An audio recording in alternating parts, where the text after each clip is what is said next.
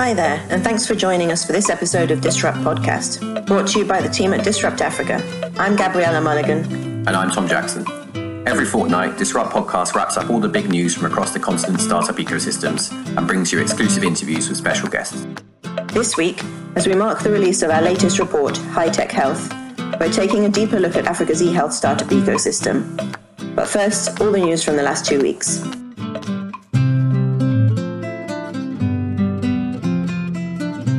After a couple of months of relative inactivity as companies adapted to the reality of the COVID-19 pandemic, African startups are back to doing what they do best, innovating and scaling their solutions.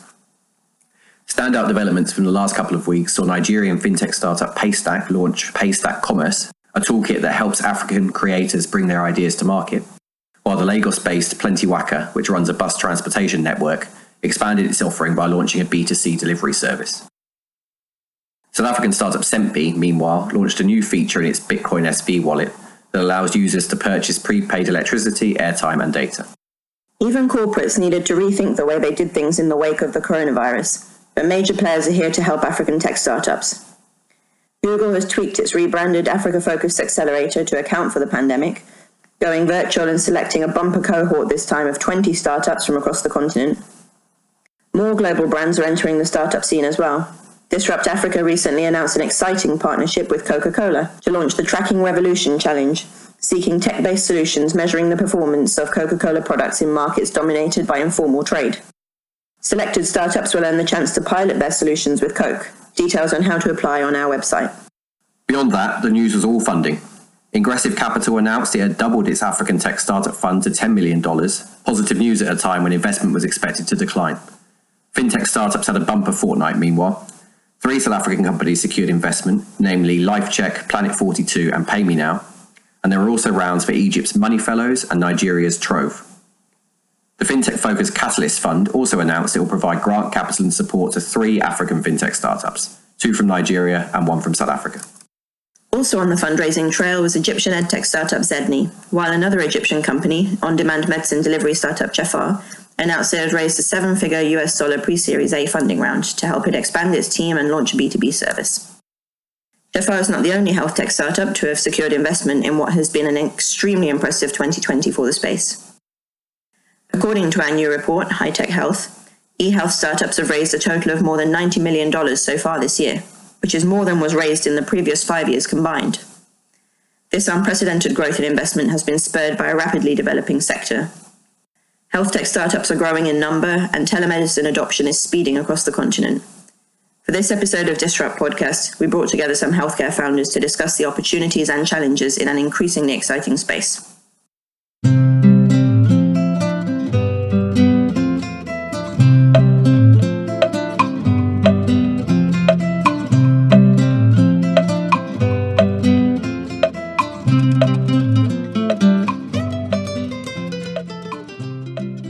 This week, we're taking a deep dive into Africa's budding e-health space, which has suddenly had a very stark spotlight shone on it given the COVID pandemic. We could argue the silver lining of the crisis is the huge boost the e-health sector is seeing in Africa. The second edition of High Tech Health finds that the number of e-health startups in operation has increased by more than 50% since 2017. There have also been numerous closures, with the emerging space still subject to plenty of churn, but entrepreneurs and innovators are increasingly busy addressing challenges in the African healthcare sector.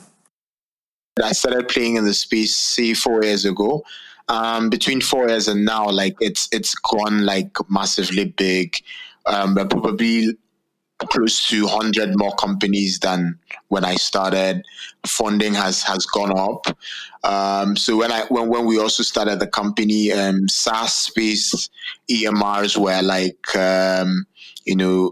it was like science fiction. We're bleeding edge when we started doing that, but now it's everywhere.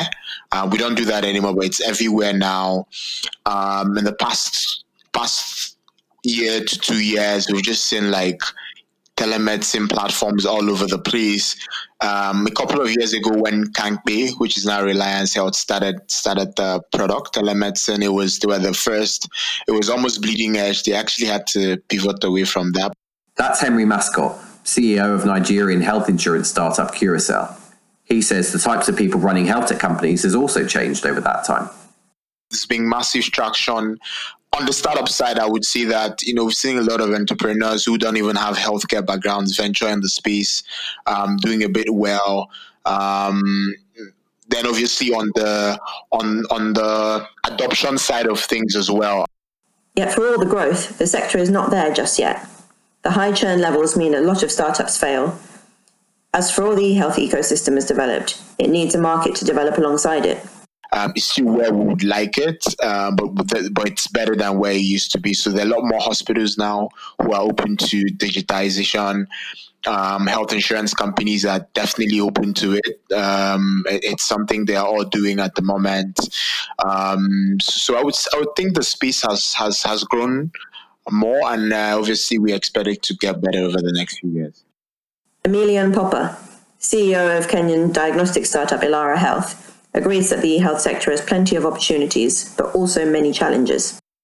If you look at healthcare, there are three portions, and I would say three steps, right? You need first to you go to a doctor. There is a consultation, so that's primary healthcare consultations, and that's a clinic. That's usually physical clinics or remote consultations, if possible, but that's very difficult in our markets.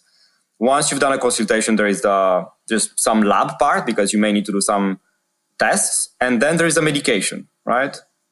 Now, the meds, so the pharma, is actually the biggest revenue driver in healthcare, at least in primary healthcare. So about 70% of the revenue of a clinic in the mid to low to small size clinic, which makes actually most of the healthcare in Africa, is driven by selling pharma products. So obviously there's a massive market in pharma, and there's a full value chain, right? There are manufacturers, importers, distributors, and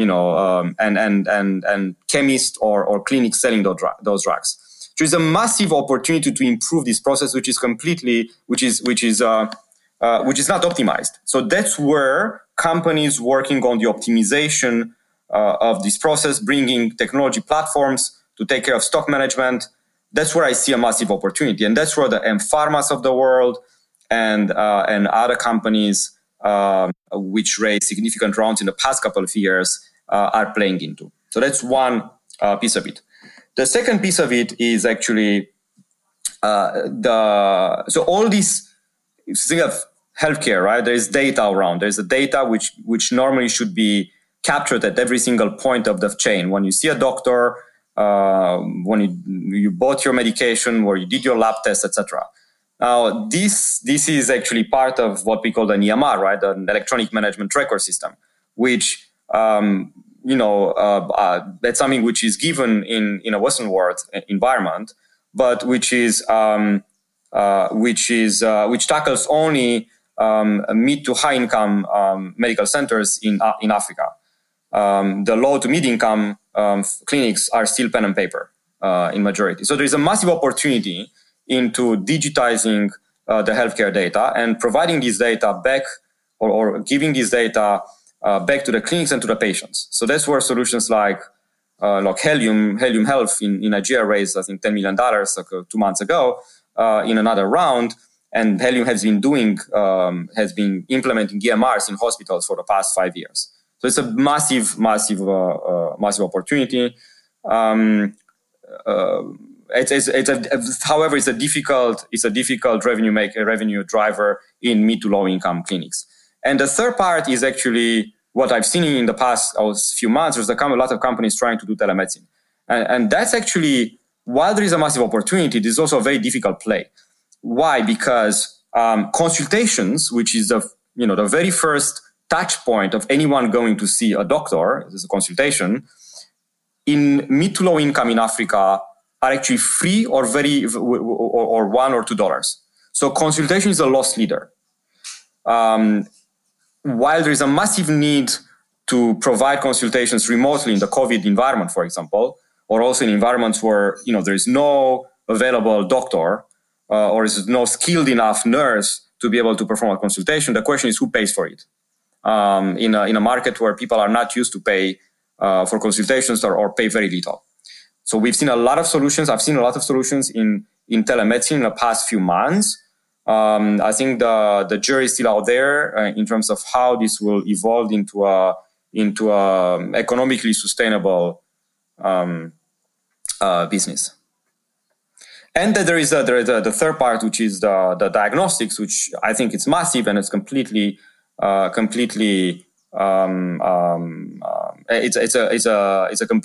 a market which has no or is an industry which has little competition.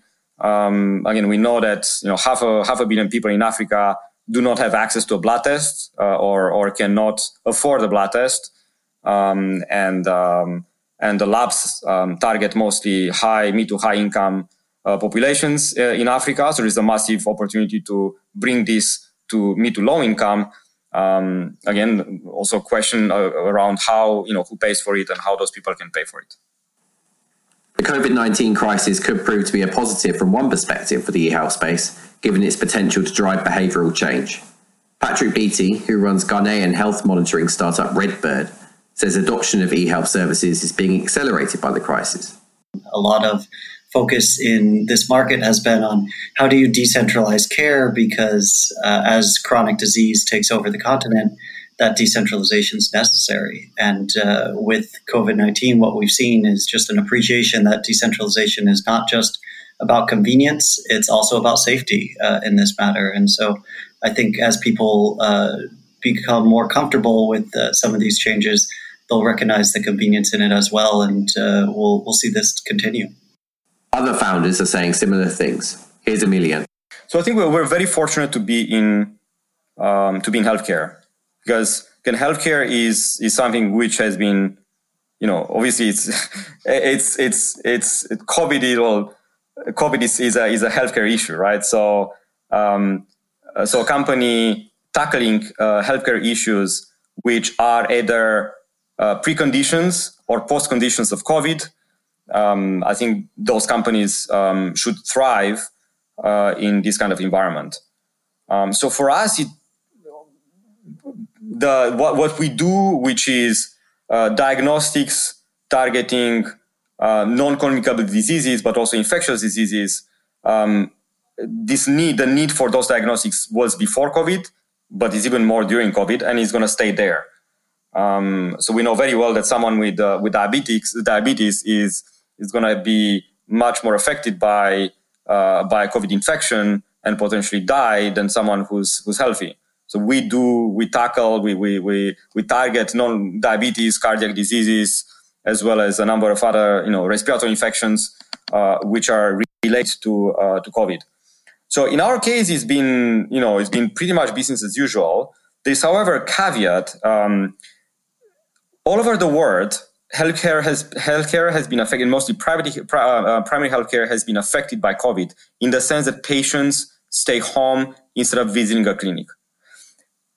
Africa in Kenya has been a very similar trend, but for a very different reason than US or Europe, right? Where hospitals have been completely overrun by COVID patients. Therefore, all the resources went out from primary healthcare into hospitals. But in Kenya, small clinics do not have patients anymore. Why? For two reasons. First of all, stigma around having COVID and being sick. People prefer to stay home than being detected and with COVID, and then neighbors don't talk to you anymore. Government may put you in a government quarantine at your own cost. So there's a massive stigma of having COVID. So people stay home. On the other side, small medical facilities don't know what to do with a patient coming with a cough or a fever. So they're unprepared, and some of them just close down. And we've seen a massive loss of revenue in those medical facilities, up to 50 to 70% of lost revenue.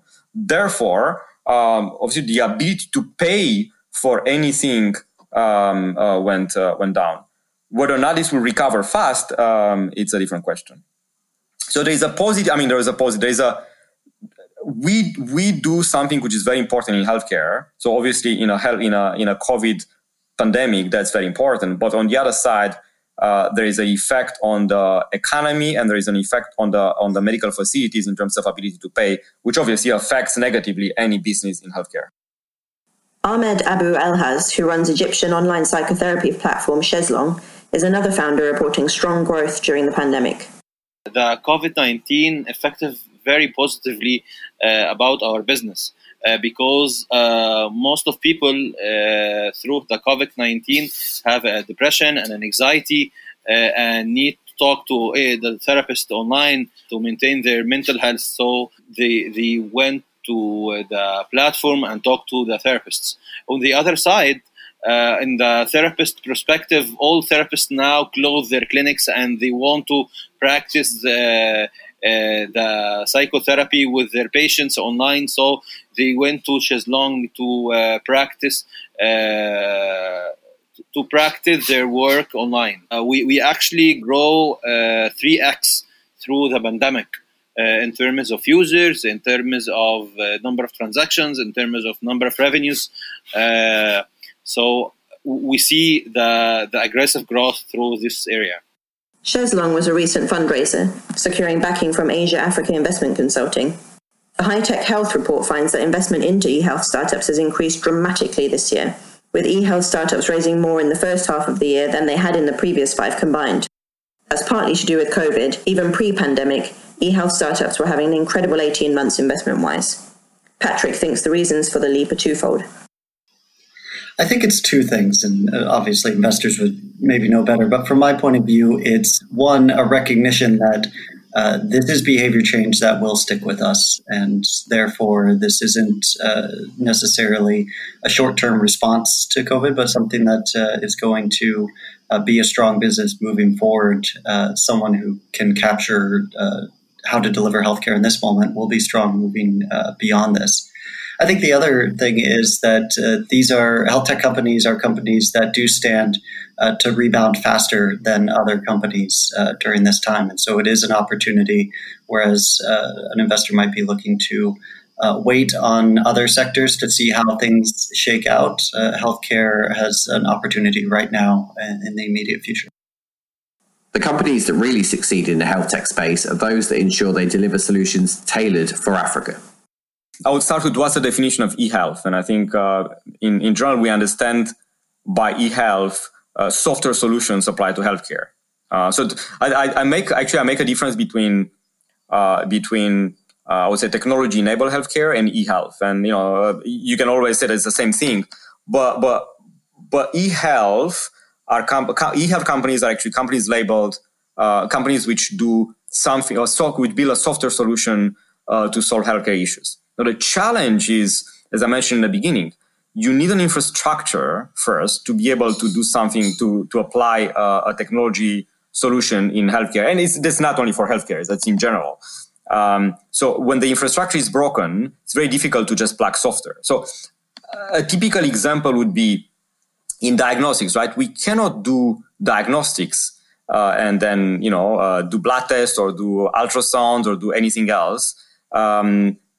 Unless if there is a physical location where there's a machine which can do those tests, and that's where we place machines and we place technology on the top of machines.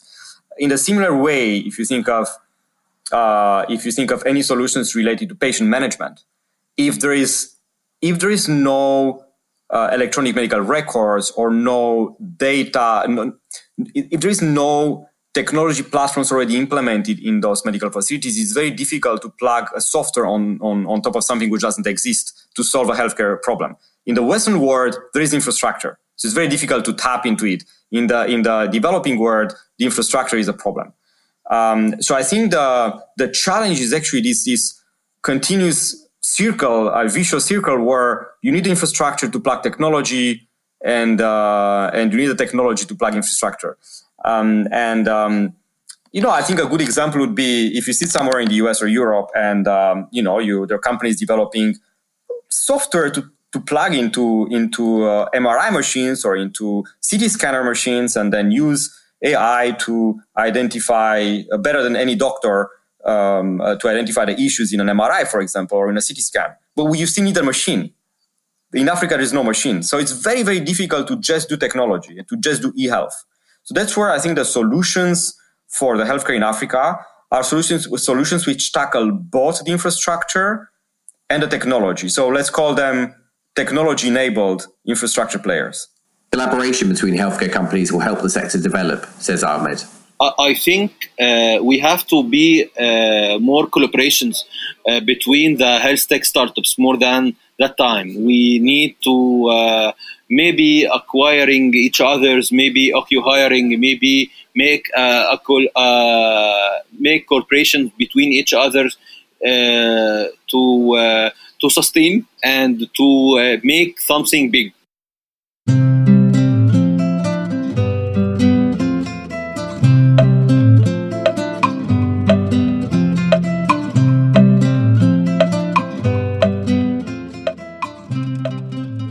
An interesting look at the e-health space there from those that should know, founders of companies in the sector. Get your hands on the report for more details. One thing you might have noticed about that section of the podcast, however, all 4 founders were men. There are certainly female founders doing exciting things in the space, but it's undeniable that at present African tech in general still has a diversity challenge. Tom caught up with Nena Nkongo, principal at the Die Game investment company, to talk about how this issue can be addressed.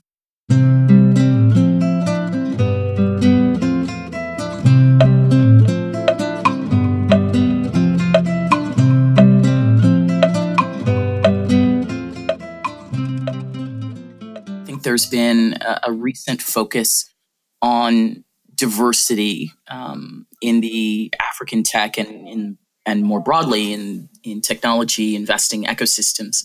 I think really what people are saying is, are we relying on sort of pattern recognition that excludes or is less favorable to women, people of in the U.S., the context would be people of color. In Africa, it's Africans versus expatriate founders. And I think that one key way to sort of remediate this is really to have more investors that are from those groups and who have networks, different networks or networks that overlap that can help remediate them.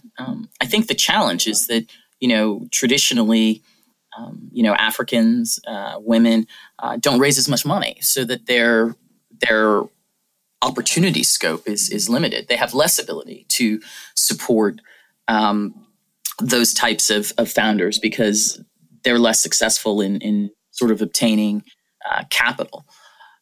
Look, I think that opportunity is distributed equally or normally across different groups. And so, we're doing ourselves a disservice. And I think there's been some academic work that proves that sort of diverse perspective and diverse teams outperform. So that, it's really to our own detriment as a society if we're not able to capture and support the entrepreneurial efforts, in proportion at a minimum from underrepresented founders of any type. So you think that investment firms need to change in order for their investments to change? I do. I think, and there are 2 ways, right? So there are 2 approaches to this. One is that you hope that existing investment firms recruit and sort of promote and expand the role of women and Africans in their midst. And the other way is that women and Africans found their own firms. But, the challenge is we see that those firms tend to be less well capitalized. So either works. But I think what doesn't work is saying that, we can't find qualified individuals to drive these efforts.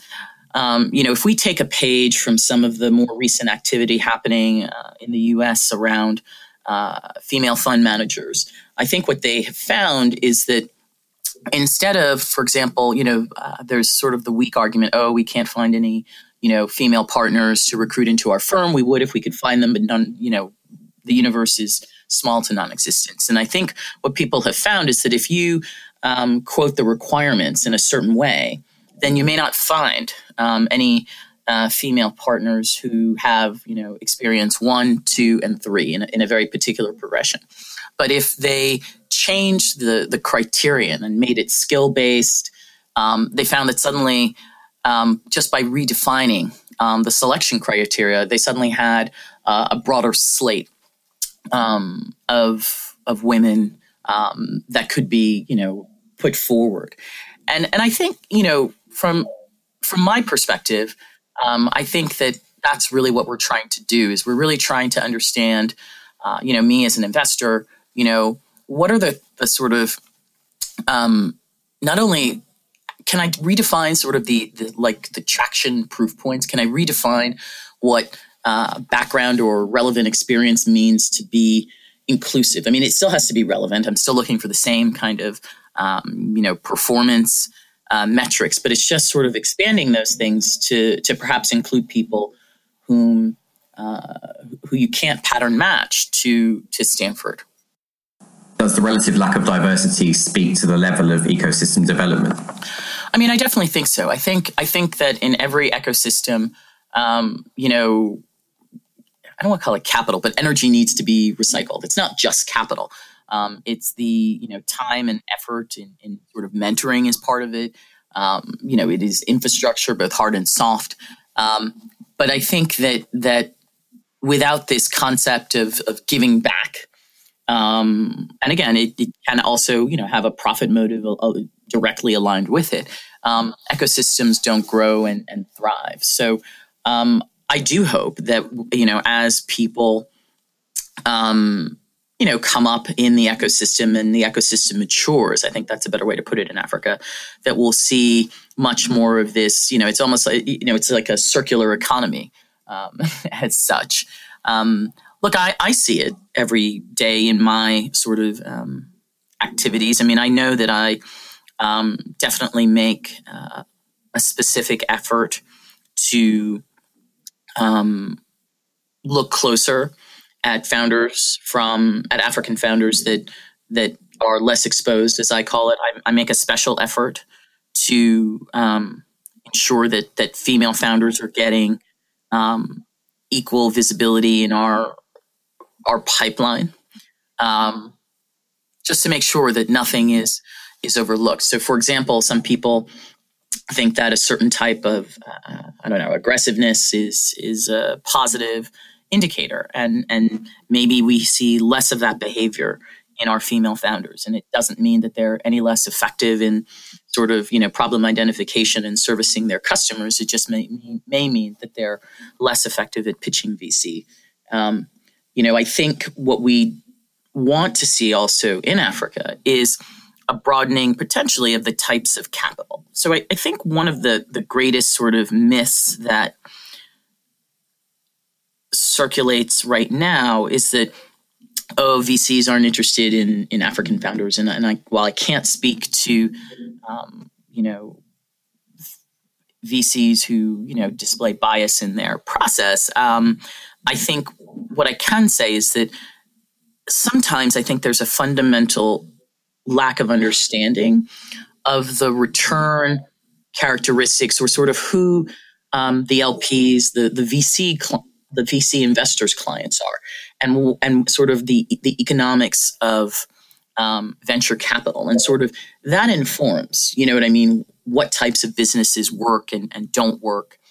And so I think sometimes, people are starting businesses that need capital, but it's not the type of capital that venture is well suited for. And I think, to the extent that founders can understand that and look for those sources of capital. And in Africa in particular, what we need differentiated sources of capital, so that if it isn't right for venture, maybe there's a different type of an investor, that it is correct for. So I think it's that type of diversity that we should be encouraging. But, sort of from where I sit in the ecosystem, I think that the real challenge is a lack of capital. We don't really have institutional, a dedicated institutional LP base, most African funds. And, that limits the amount of good work that we can do. So not only in terms of, the work of venture, but just the work of any type of investor. There's just not a lot of money. What kind of damage is being done to the ecosystem by excluding female and African founders?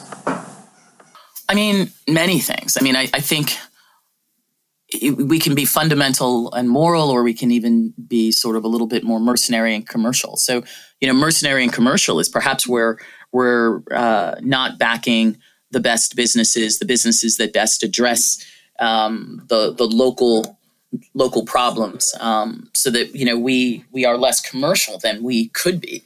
I think the moral argument is really that Africans. I mean, Africa is not for expats, right? Africa is for Africans, and women are a significant proportion of the population, and to not leverage or recognize the abilities of big groups of the population or just seems ludicrous and wrong. We're missing out on the talents of, in the case of women, half the population, and that seems to me to be just wrong. We've seen some positive discrimination enter the space, at least on the gender side, over the last few years, with female-focused programs springing up. Do these types of targeted program help in the short term? I think to the extent that they encourage people to perhaps get involved in entrepreneurship, teach some of the skills around, pitching to investors or being sort of investor ready, it's always good.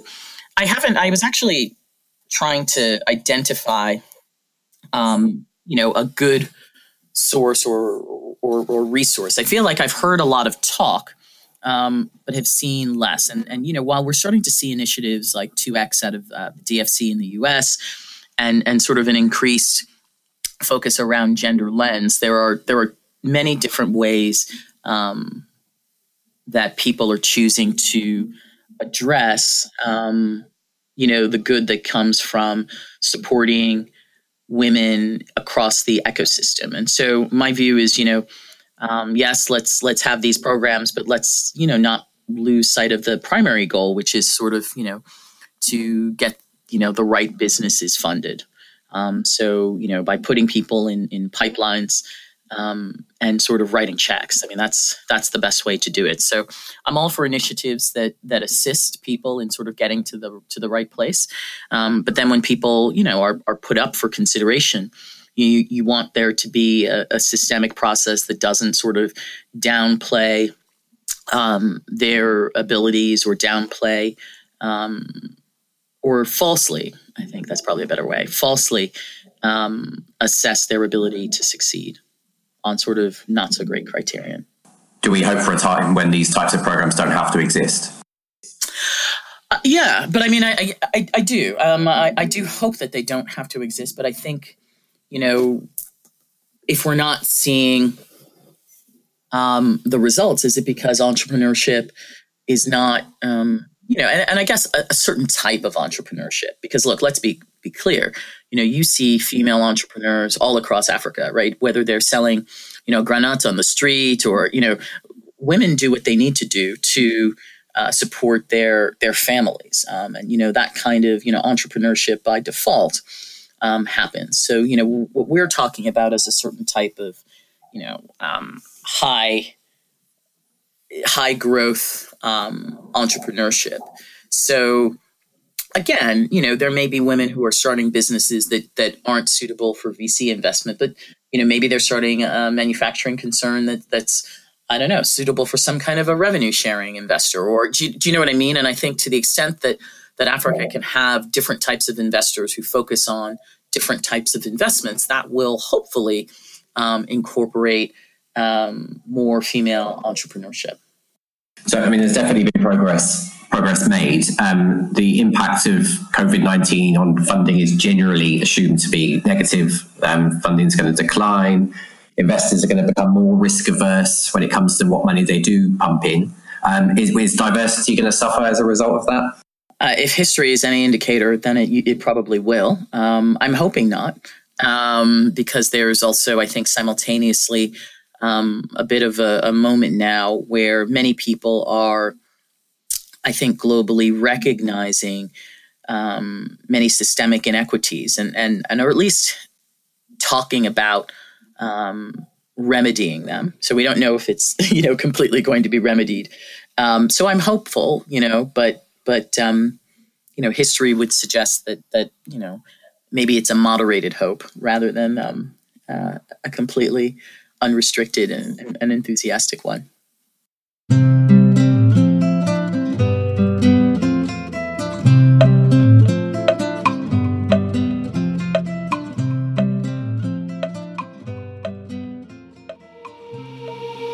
Pitch the pod. Hi, my name is Gabriel Ekman, and I'm the co-founder and CEO of BAG Innovation. BAG is tackling the problem that most students in East Africa, upon graduation, are not well prepared to enter the job markets. BAG is a digital platform that combines gamification and AI to solve this challenge. We cooperate with companies and universities to create case-based learning directly related to each course of the student's learning journey to increase the market readiness score of the students by more than 60%. After the student submits on one of our assessments on the platform, they receive feedback from both the employers and BAG in terms of career advisory. We apply gamification to enhance the onboarding, the conversion, the engagement, and the retention of the students. Today, we've already worked with over 8% of the students in Rwanda and been selected as the best edtech in East Africa. We are now looking for partners and early-stage investors who are willing to join us after the summer to build the next generation of problem solvers. You read more about BAG on baginnovation.rw. And by the way, BAG stands for Building a Generation. Thank you very much. That's it for the latest episode of Disrupt Podcast. We hope you enjoyed it. If you're interested in more information on Africa's e-health startup sector in general, or our report in particular, head over to our website. Tell your friends and colleagues to check out Disrupt Podcast on their favourite podcasting platform. And we'll see you again next time. In the meantime, stay safe. Bye. Bye.